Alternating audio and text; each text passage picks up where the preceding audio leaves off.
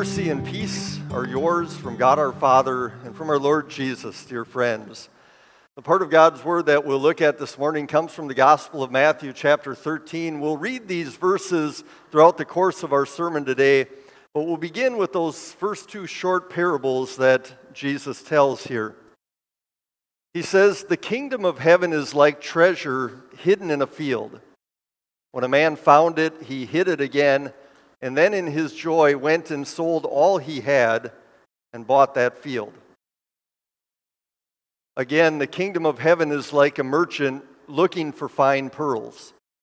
When he found one of great value, he went away and sold everything he had and bought it."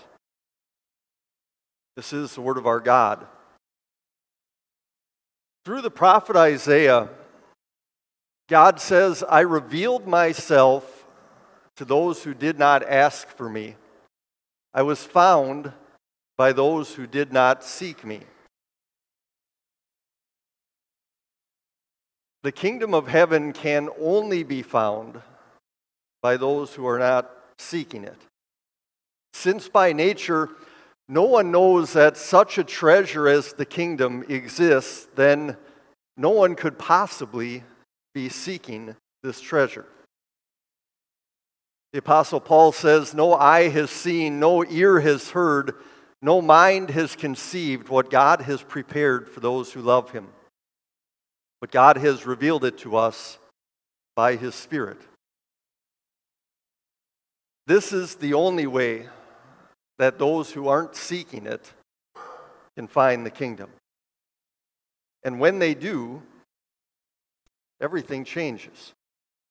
That's what we see in these first two parables from Jesus today. When God reveals the treasure of His kingdom to us, then by the Spirit's work in our hearts, we come to understand that there is nothing more valuable, nothing more important, and nothing more urgent than this one single treasure. Jesus' first parable seems almost like a little boy's fantasy. Maybe he's out in the woods or the fields behind his house, exploring around, and he dreams of finding some long-lost, buried treasure out there. But this picture that Jesus uses wouldn't have seemed so fantastic to those who first heard it. See, it wasn't uncommon for people who lived in areas that were often overrun by invading armies to take a good portion of their wealth and bury it somewhere. That way, if an approaching army meant that they had to leave very quickly, they knew that they could always return when things settled down and reclaim what they had buried, rather than having it plundered. But as you can well imagine, sometimes people were not able to return, not able to reclaim what they had laid in the ground. And so it would stay there until somebody, by pure dumb luck, stumbled across it. That's what Jesus describes in this first parable. This man wasn't out there looking for something, but when he found that treasure, it changed everything. Immediately, he's filled with joy. He acts immediately. He quickly comes to this conclusion that everything he possessed, no matter how valuable it might have been, was worth selling in order to acquire this one treasure. Jesus' second parable maybe seems like a more likely scenario to us. You can imagine a collector of coins searching for some that are especially rare, or a collector of gems looking for some that are especially unique and beautiful. Maybe they already have quite an extensive collection, but then they find that one coin and that one gem that's worth more than everything they have.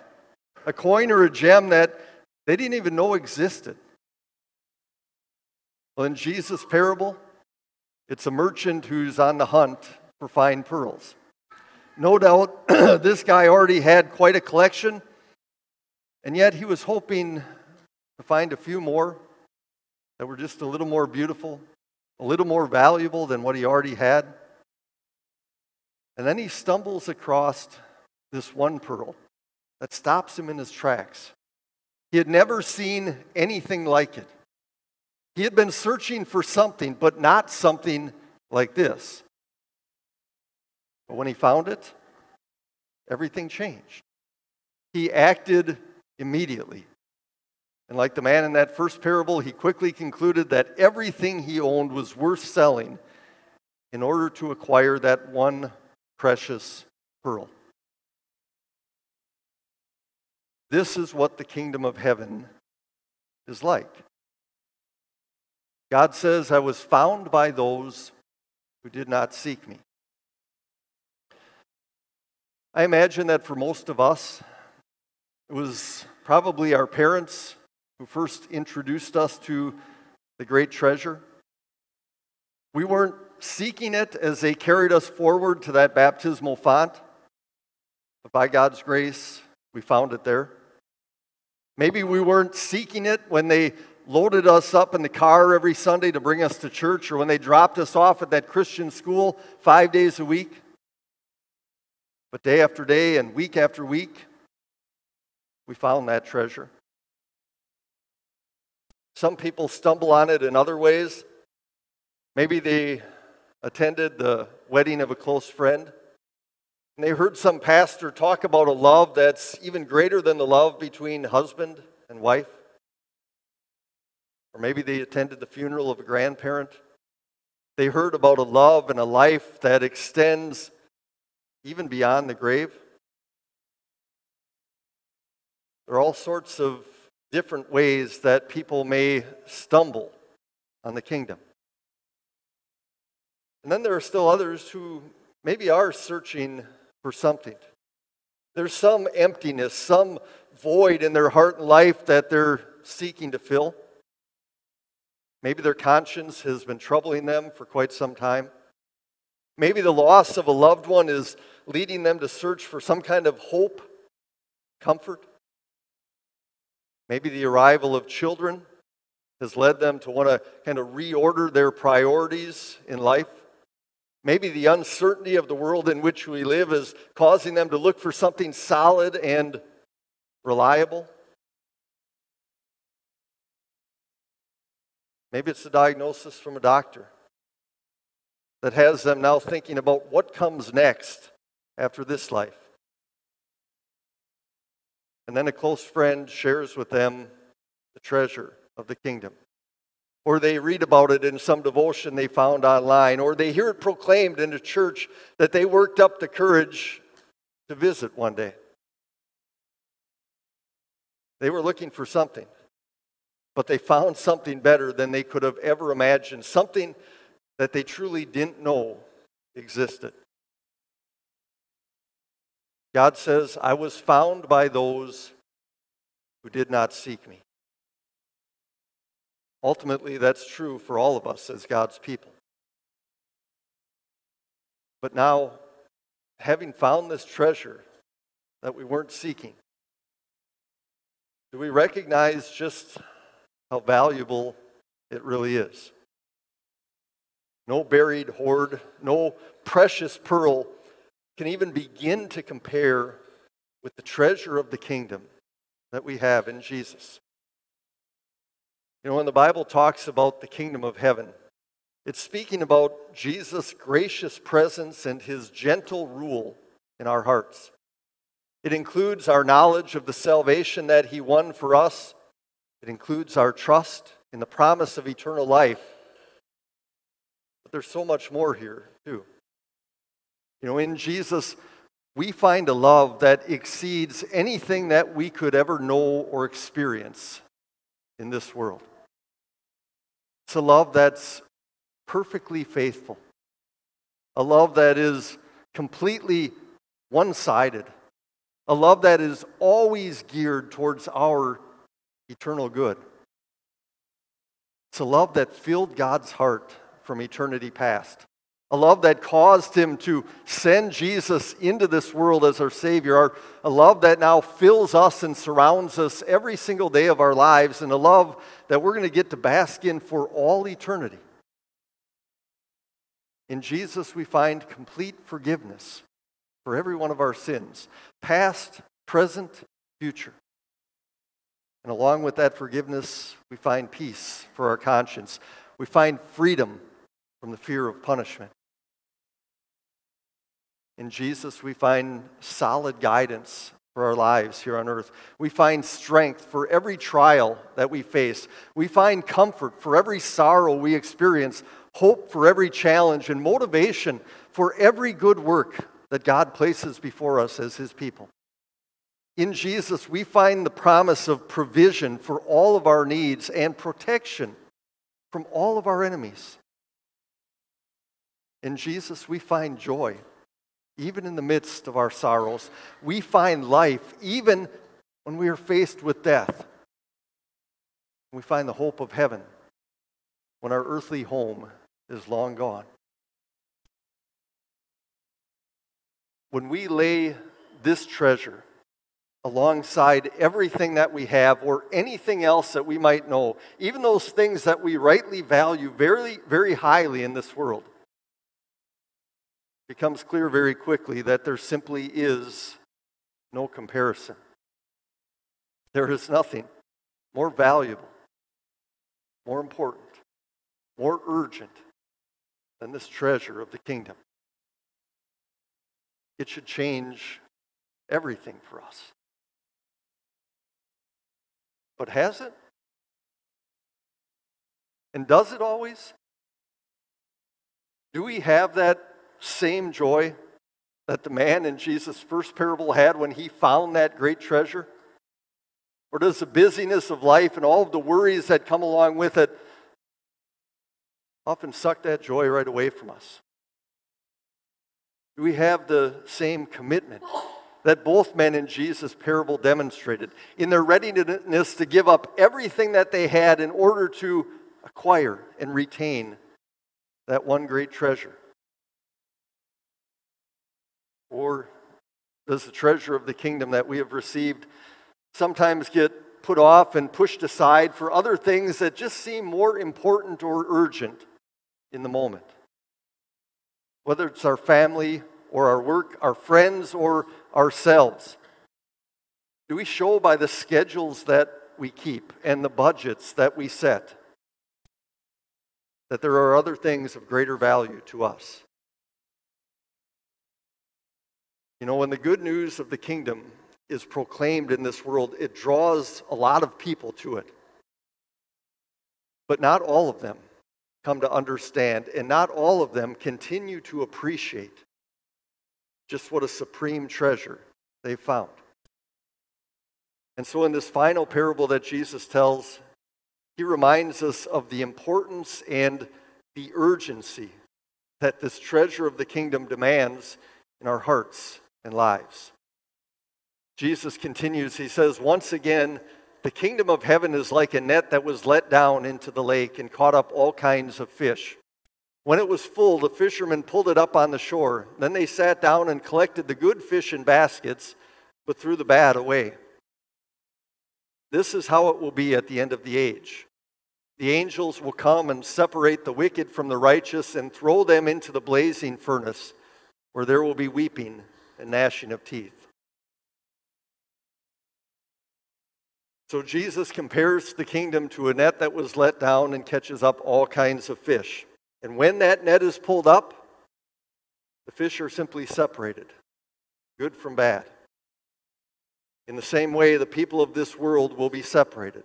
Those who possess the kingdom, and those who do not. You know, this short parable ends in the very same way as the parable of the weeds that we looked at last week. On that last day, Jesus sends out His holy angels to separate wicked from righteous for eternal death and eternal life. There's this ultimate finality there. Right now, that net is still in the water. But God alone knows for how long. And so we see the importance. We see the urgency. The fact is, God sees it too. You know, the same one who said, I revealed myself to those who did not ask for me. I was found by those who did not seek me. He also said, in the time of my favor, I heard you. And in the day of salvation, I helped you. Well, the Apostle Paul says, now is the time of God's favor, and now is the day of salvation. Now is the time for us to take hold of this one great treasure. And just think, if it was clear to those two men in Jesus' first parables that they should be ready to give up everything they possess to gain those treasures that they found, it should be even clearer to us that we too ought to be ready to give up everything that we have for the sake of this one great treasure. But see, here's where this treasure of the kingdom is different from the treasures that those guys found in the parables. There is nothing we could ever sell, nothing we could ever sacrifice in order to acquire and retain this great treasure. Nor do we need to, because God gives it freely. That's the help. That's the favor that God promises His people. God gave what was most valuable, what was most dear to Him, His one and only Son, so that each and every one of us could possess this supreme treasure of the kingdom. Jesus gave up His innocent life. He shed His precious blood to forgive us for all those times that we replaced that joy with worry and didn't give the kingdom the sort of priority that it deserves. Since Jesus lives, we know now that this treasure of the kingdom belongs to us forever. And what's more, the more that we delight in this great treasure, the more that we give it the priority that it deserves in our lives, God turns around and blesses us with an even greater appreciation for it and a greater commitment to it. There's nothing we could have ever done to secure this treasure. No amount of commitment on our part that would ever have us earning this treasure. But since God gave us this gift, since Jesus gave us Himself, then we understand that there is nothing in all the world that deserves or inspires a greater commitment from us than this one single treasure of the kingdom. After sharing these parables with His disciples, Jesus asks them, have you understood all these things? Do you understand just how valuable and important and urgent this treasure really is? The disciples say, yes, we understand. By God's grace, so do we. So keep on rejoicing that you have found what you weren't seeking. Keep on rejoicing that God has led you to recognize just how valuable this treasure really is. And then understand also what Jesus would have you do with it. He ends this section by saying, therefore, every teacher of the law, and ultimately that means every one of us, everyone who has become a disciple in the kingdom of heaven, is like the owner of a house who brings out of his storeroom new treasures as well as old. Simply put, Jesus is saying here, when it comes to the treasure of my kingdom, I want you to use it and I want you to share it. In Jesus, we have this storeroom full of treasure that can carry us safely through this life and into the next. And in Jesus, we have this storeroom full of treasure to share with those who still haven't found it and aren't even seeking it, though we know that they desperately need it. In pure grace, God made sure that we found this treasure. And through us, God wants to make sure that others find it too. In Matthew 10, Jesus says, freely you have received, freely give. Amen. Now may the peace of God, which surpasses all understanding, guard and keep your hearts and minds through faith in Christ Jesus. Amen.